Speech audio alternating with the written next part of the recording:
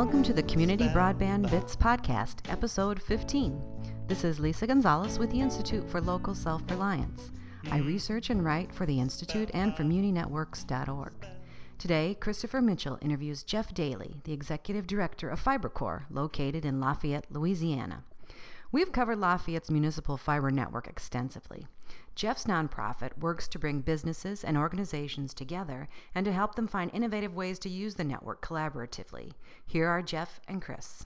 Jeff Daly, thank you for joining me on the Community Broadband Bits podcast. You are the Executive Director of FiberCorps. Why don't you start by just telling me a little bit about why you moved to Lafayette to start FiberCorps? Well, Lafayette, Louisiana caught my attention from a number of levels. From a professional perspective, my passion has been, once you have a fiber network, now what? You know, there's a lot of, these networks are built with the promise of revolutionizing healthcare and education and government and business. And yet there's a big gap between the rhetoric and the reality of what's actually happening in these communities. And so a few years ago, I discovered Lafayette and while I was going on a little bit of a listening tour of fiber communities in search of innovation. Again, my passion is, you got this network, now what? I wanted to go see what people were doing. And quite frankly, there was a big sense of, if you build it, they will come. That if you just put the network in place, innovation magically springs up. And that obviously wasn't working. That wasn't happening. And the other challenge that the industry, I think, faced was a lot of the communities that had built these networks were not of sufficient scale as a community to really have a strong ecosystem for supporting innovation. I came down to Lafayette, and it was a very different kind of world down here. Down here, we had major industry. We had a major research university. We had committed community leaders who actually knew how to work together. And we had a general sense of the overall spirit of the community saying, we're not afraid of trying to do something big and really trying to go push the envelope, in that way. And so from a professional perspective, it really got my attention because it felt like more than any place else in the country, this was a community that had the capacity to actually unlock all the potential that was tapped into their fiber network in that way. Then at the same time, there was also the personal aspects of it. I found this was a community that I love to be in. It's a place where, if you've heard the word Cajun, most people don't realize it actually refers to a specific physical area, and that's right in the heart. Lafayette is right in the heart of Cajun country.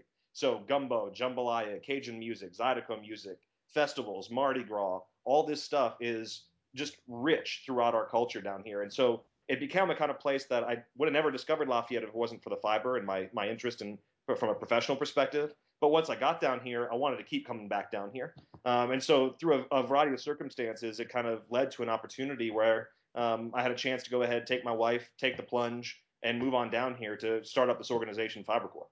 I'm incredibly jealous, having visited you and seen what a lovely place Lafayette is, how hospitable the people are, and how wonderful the network is. It is an incredible network that you get to use on a daily basis. So you started FiberCorps. What exactly is FiberCorps? So FiberCorps is a community nonprofit focused on the goal of making Lafayette into a testbed for next generation applications. We are made up of 6 community stakeholder organizations: Lafayette Consolidated Government, the Greater Lafayette Chamber of Commerce, Lafayette Economic Development Authority, the University of Louisiana Lafayette, the Community Foundation of Acadiana, and the Louisiana Immersive Technologies Enterprise, a 3D visualization facility in our community. How we go about doing the work that we do, the theory that drives all of it is this idea of social infrastructure. That when you look at trying to push innovation and how we can utilize these networks to revolutionize our communities, most often people talk about it in technology terms, but the technology is arguably the easy part on a lot of this. The tough part are the social challenges. And by social infrastructure, we mean the behaviors and relationships of individuals and organizations. You can have the best tool in the world, but if you can't get someone to use that tool, if you can't get organizations to change the relationships they have between each other that these tools make possible, then you're never going to realize the full benefit of that. So that was what I saw as one of the biggest barriers to more innovation happening in this space, which is why I wanted to create a nonprofit organization that could serve as a fair broker in the community, a convener, someone who can pull people together, who doesn't have a profit motive at the table, who simply has the motive of what's going to be best for the community, and trying to find opportunities for collaboration to occur between individuals and organizations around projects of common interest. It's interesting in some ways. Your interest has long been broadband. You weren't a municipal broadband guy from the start. I think you became more interested in municipal broadband because some of these networks have such an incredible capacity that a Comcast doesn't have, and that Verizon doesn't really fully unleash. But I am curious, would you have gone to Kansas City? Would you expect the same sort of things from a network owned by Google as you're finding in Lafayette if we ignore any cultural differences of the people presently?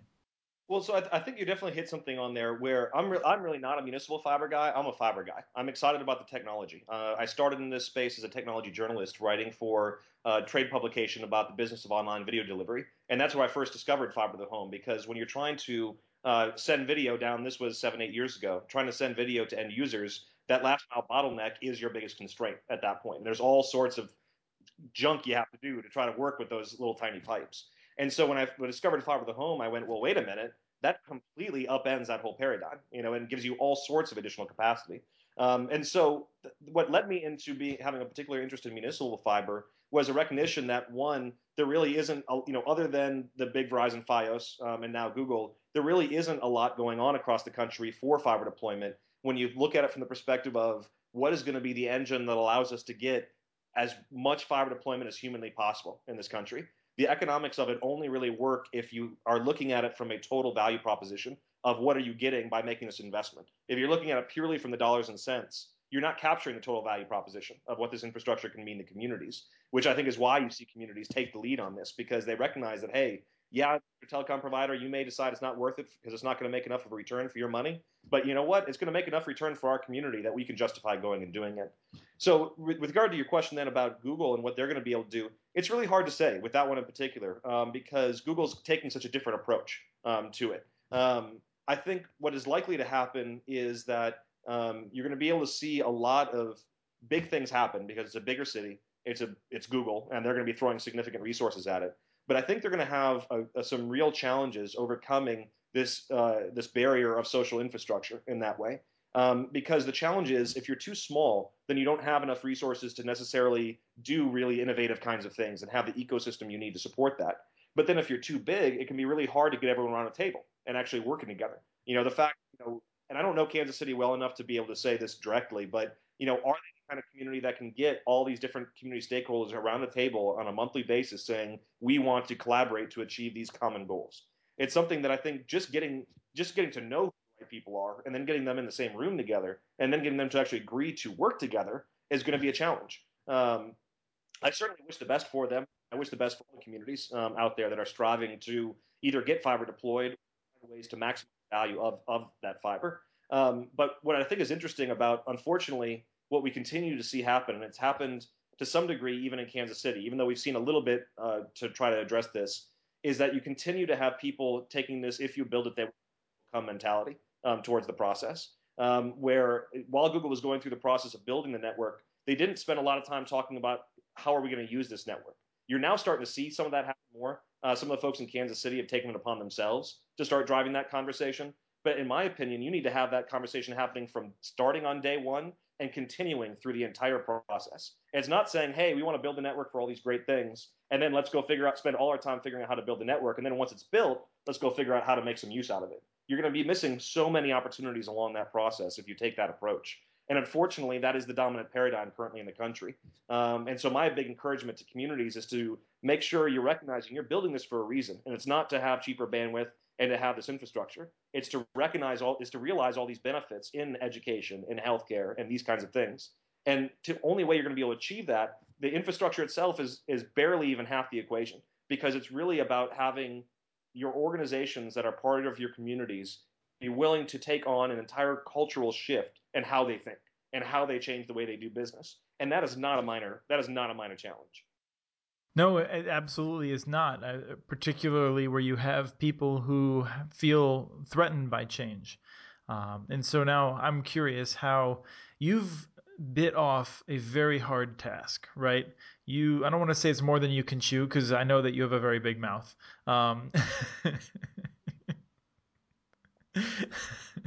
I should also say, in case this does make the final cut, that you and I are old friends, so I feel okay insulting you to your face over Skype camera with more than 1,000 miles separating us. So finish the question. So I'm curious. You took on a real hard challenge. You are an outsider moving into a culture which is famous for having some distrust and putting up some barriers. And you come in and you have to try and bring these people to sit around the same table and find ways of breaking down barriers. So maybe you could tell us a little bit about what FiberCore has done and what lessons you've learned for others who need to break down barriers and get people around a table to really try and figure out how you can get the most benefit out of a community network, community fiber network specifically. Absolutely. Well, there's no simple answer to that question, and there's no clear cut. This is how you go do it. Really the only way you can do it is just to go get your hands dirty and start doing it. And you're gonna make mistakes, and you're gonna kick over, because basically a part of what that job is you have to go into a community and start kicking over rocks, and you don't know what you're gonna find underneath those rocks. But it's your job to not know any better and to kind of keep kicking. So do you think it's best for someone new? I honestly do. I think it's a big challenge, especially in smaller communities, because everyone has history with each other. And so, if you're trying to have someone come in and be a convener, someone who lots of various different parties can build trust within a central entity, doing that with someone who's from within the community, who has all the potential baggage associated with them, can be challenging. Now, I'm not saying it's impossible. I think it's very much possible. You don't have to have a Jeff Daly to come in to do this. I'm not trying to suggest that. But there is a big advantage, I think, to being an outsider. Actually, you made the comment about how being in a smaller town sometimes it'd be harder to get in. One big advantage that I had in Lafayette is my relationship with Lafayette started about 5 years ago. That's when I first came down to Lafayette. I kept finding a variety of excuses to come back. I found I could only go about 2 months without real Cajun food before I'd start getting the itch. Because you may have realized that, Chris. Now, once you get to real deal gumbo, you really can't get it anywhere else. It's very hard. It's a difficult burden those of us who have visited Lafayette and left have to live with. Exactly, exactly. So I had a unique situation in that by the time I actually moved to Lafayette, I'd already been coming to Lafayette for 2 or 3 years. So I already had a pretty decent network within the community. We had also been able to pull off a great event called FiberFet, where we got 75 experts around the world to come meet with 75 local leaders for 3 days. Got 26 local companies to sponsor it. We paid for all of our out-of-towners' hotel rooms, all their food. It was the works. It was a great kind of experience. So we had something that we had already accomplished by the time I moved down here. And we were also unique in a community in that so many of the community leaders here have a history with each other in the good way, not the bad way. They have a history of working together and accomplishing things together. And so there was already some of those networks to be able to tap into in that way. To give you a sense of some of the things we've been able to accomplish serving this role of trying to be a convener and addressing the social infrastructure. One of the decisions we made early on was to not focus solely on technologies that can only leverage the fiber, or that are only optimized for leveraging the fiber. We're still in the earliest days in terms of technologies that are really pushing the bandwidth envelope into the 10, 20, 100 meg kind of range. Most of what's out there is still built for the old internet, of 1 meg, 5 meg, that kind of range. And so we really try to look at it from more of a strategic perspective of what are some of the foundational technologies that are going to touch a lot of different people within the community that you need to be able to have a fair broker to pull people together on collaborating on. And so an example of that was we got Lafayette selected as the pilot site for the State Health Information Exchange, or HIE. HIE is, basically just allows doctors to share data with each other in the most basic way. Whether it's, test results or, old medical records or any of that kind of medical information. Well, it's interesting, is another example of the other big advantage we had in Lafayette is this has been a community of people who have been trying to push the envelope for a long time. So Lafayette actually tried to build its own HIE back in like 1995, which is almost pre-internet, in that way. But the biggest challenge they faced, there were definitely some technological challenges at that point. But the bigger challenge was that healthcare providers did not trust each other enough to share their data with each other. They saw it as their data. Why am I going to share it with my competitor down the road? And so now there's a big federal effort to try to get statewide HIEs going on across the country, federally funded. Louisiana is one of the states to get money to do that. We saw that as an opportunity to say, hey, rather than it be a state organization who's trying to go sell to all these individuals, why don't we, as the local convener nonprofit, who our only interest is trying to see Lafayette be on the leading edge of healthcare technologies so that we can achieve the greatest healthcare results, why don't we start driving the conversation around this technology? Start getting the dialogue going on between the hospitals so they can start understanding what the value proposition of this is going to be. Start so that we can start understanding what are their challenges and motivators as hospitals so that we can be a conduit of that information back up to the state level at the same time and really try to get some better communication going. And it's turned out to be a real success for us because the simple act of just pulling people around a table, getting them talking to each other, making sure they're educated about where things are at with this technology, using their feedback and funneling that back up to the state level, has allowed us to be able to, there should be a press release coming out in the next few weeks of how our region, the Acadiana region, is leading the state in terms of adoption. I believe we're going to be significantly over 50% of hospitals who have signed up for the HIE, which is a huge win for us in that way. And while it's not a technology that necessarily is going to leverage fiber in a huge way, you can use old broadband in order to do that. It's something that touches everyone. It's a foundational technology. And if you want to be a place that's building the future of healthcare technology, you have to have the HIE in place first. Because without that, you're never going to be able to do all the other stuff that you may want to do. So I think that'd be one example of the kind of project of how we kind of came in and tried to directly address this social infrastructure. We didn't touch the technology. We didn't touch any of that. All we were doing was trying to build trust within the system, get a dialogue going between people, and help push the process along in that way. As you talk about the HIE, I suspect that it's mostly sort of what we might think of as small broadband uses. And you're talking about the social capital and the need to stay away from the technology. And I'm curious at what point having such a robust network will make a difference for these relationships that you've created. Well, we're already starting to see that in a couple of levels. So one of the projects that we've already accomplished, and then I'll share one that we're working on now. One is that we, a few months ago, we went live with Lafayette's first telemedicine clinic. Stellar Settings, the largest manufacturer of jewelry in the country, is headquartered in Lafayette, another example of this great industry that we have. Because it's a jewelry company, they've got significant security. So it's a pretty big inconvenience to go see the doctor if you work at that company. They wanted to make healthcare more accessible so that they could, well, for one, they just really care about their workers and they're trying to give them the best experience they can. But there's also the fact that if you can make healthcare more accessible, you can end up with a healthier workforce, which means a more productive workforce, which also means lower health at the same time. We also had a hospital in town, Lafayette General Medical Center, the largest community hospital in the area. They really wanted to experiment with new ways of being able to extend care closer to the patients and into a more convenient kind of fashion. And so they both had a desire to create this telemedicine clinic. The challenge was it's the technology of it was simple. It was plug and play, basically. I mean, there's a little more nuance to that, but it was relatively simple. The challenge was the social infrastructure of that project.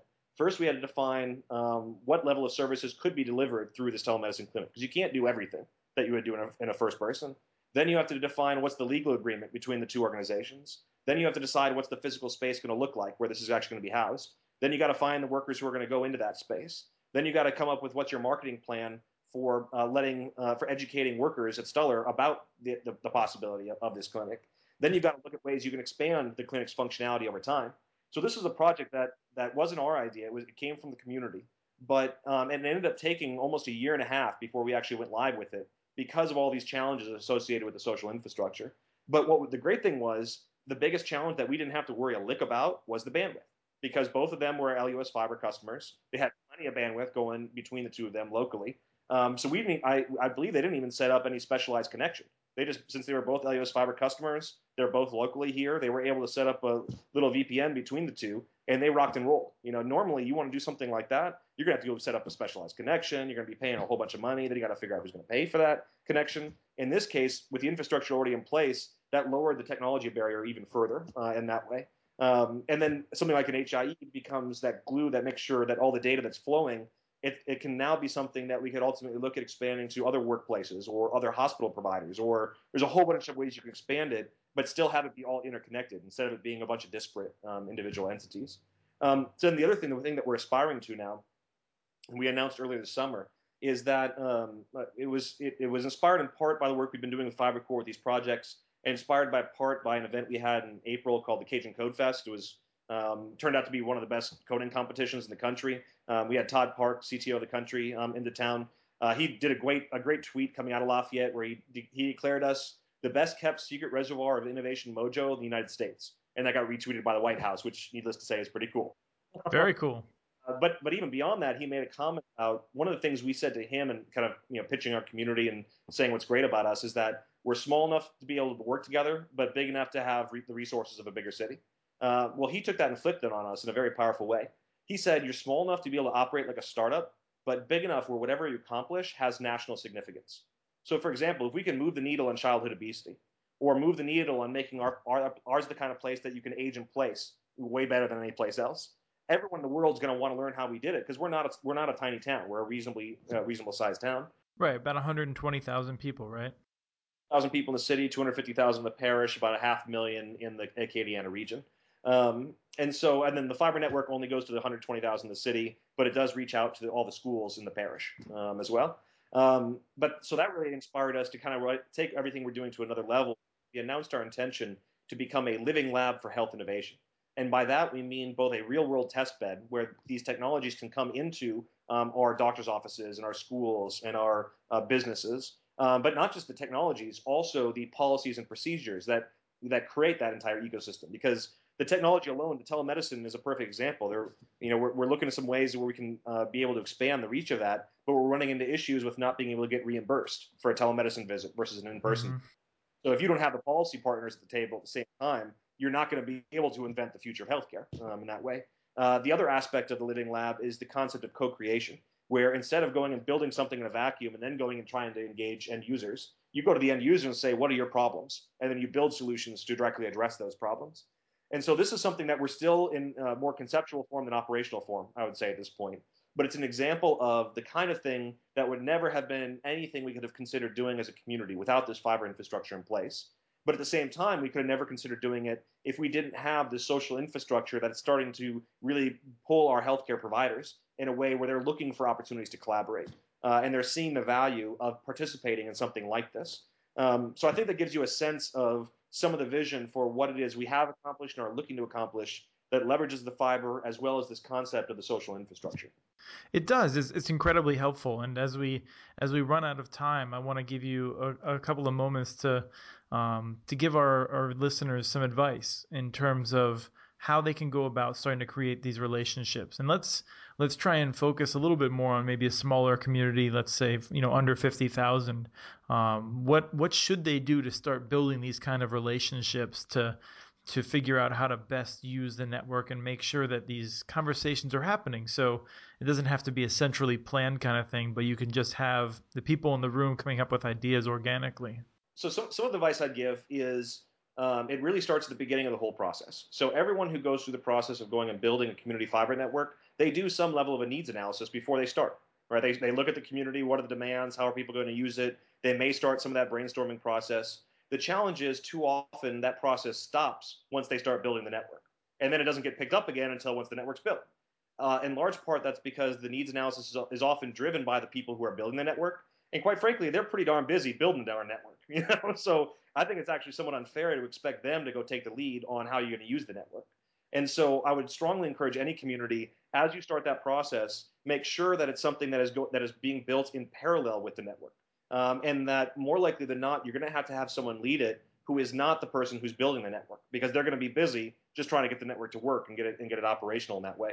In terms of defining who should be that person to lead it, I really think there's a variety of different. Each community is likely going to be a different answer, and you really need to look at it of someone has to be kind of said, here's the person in the organization who's running point, who every day they wake up, they're thinking about this, and this is what they're focused on and worrying about. Now the question is, how can that person or that organization be the kind of entity that people can rally around, that people can have trust in, and feel like it's a fair convener who has their best interests in mind, not their own best interests in mind. That can be done by creating your own organization. There may be an existing organization that has a track record of doing that, or an existing organization who's looking for a new purpose. We actually took over an existing technology trade organization that had done some great events in the community, but had kind of petered out, and wasn't doing anything else actively. So we were able to take them over, take their 501c6 status, rebrand them, and then be able to move forward that way. So keeping that conversation going, I think, is important. I think it's also important, this is something I've tried to kind of start putting some word out about, get people thinking about at least, is I believe that when you're budgeting for building your network, you need to include in that budget some line item for how are you going to drive utilization of that network. And that's not just a marketing budget of how do you get people to subscribe to your network. It's the innovation, the utilization, these much more get your hands dirty kind of deal. Because again, what the heck is the point of building a network if no one's going to use it to do innovative things? If it's just better, as Joey Jarrell, I love how he says, if it's just about cheaper cable TV, it's probably not worth the effort that you're putting into building the network. Quite frankly, I think it's really only worth the effort if you are serious about trying to really evolve and revolutionize healthcare and education and these types of aspects of your community. And that's not going to magically happen. You're going to have to take some really concerted effort to make that happen. Because the thing that you'll see happen is that you will have a whole bunch of individuals in any community of any size who are innovators, who want to go do innovative things.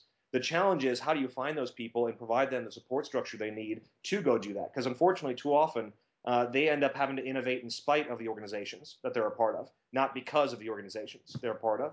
Mm-hmm. So really trying to be conscious of that fact as you're going through this. I'm also hoping that we're going to start seeing some more collaboration through programs like US Ignite between communities that have these networks. Because unfortunately, another big thing we've been making a big mistake on as an industry is we're all reinventing the wheel. Every community has to do it their own way because they have their own unique constraints. But it seems like we're just making a lot of the same mistakes, over and over again as an industry. And I think this is an area that is one that we can definitely move the needle on, because while there may be some differences in how the network needs to be financed, what technology people want to choose, that can be a qualitative decision, these different things where maybe it needs to stay different. When it comes to revolutionizing healthcare, when it comes to revolutionizing education, government, there are a lot of core founding principles that are going to be the same in every classroom, in every doctor's office, in every mayor's office. So there's no reason we can't be sharing in this information, sharing in the best practices, and trying to inspire each other. Let's not look at it as Lafayette needs to be the hub of innovation, no one else. No, I don't want that. I want to have dozens of hubs of innovation across the country, and we're all learning from each other and leveraging each other in that way. I think we're starting to see more of that happen now through programs like US Ignite, and I'm very optimistic about that. But I would encourage everyone to recognize that individually, none of us have all the answers, but collectively, I think we can solve any problem that's put in front of us. Well, I'm very excited to see a network like Lafayette having a champion that's out there, putting his focus on making sure people are using it, developing the innovations that the rest of us will all come to appreciate when we end up having the same networks you've had for a very long time. So thank you so much for coming on the show. Thanks for doing all the great work with FiberCore. Well, thanks for having me, and I can say that we down in Lafayette look forward to everyone else in the rest of the country joining us someday in our fiber-powered future. That was Christopher Mitchell and Jeff Daly. Learn more about the organization and the projects it's working on at fibercorps.com.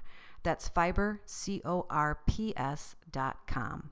If you have comments or questions, email us directly at podcast@muninetworks.org. Our handle on Twitter is @CommunityNets. This show was released on October 2nd, 2012. We want to thank Fit and the Conniptions for the music, licensed using Creative Commons. The song is called Spellbound.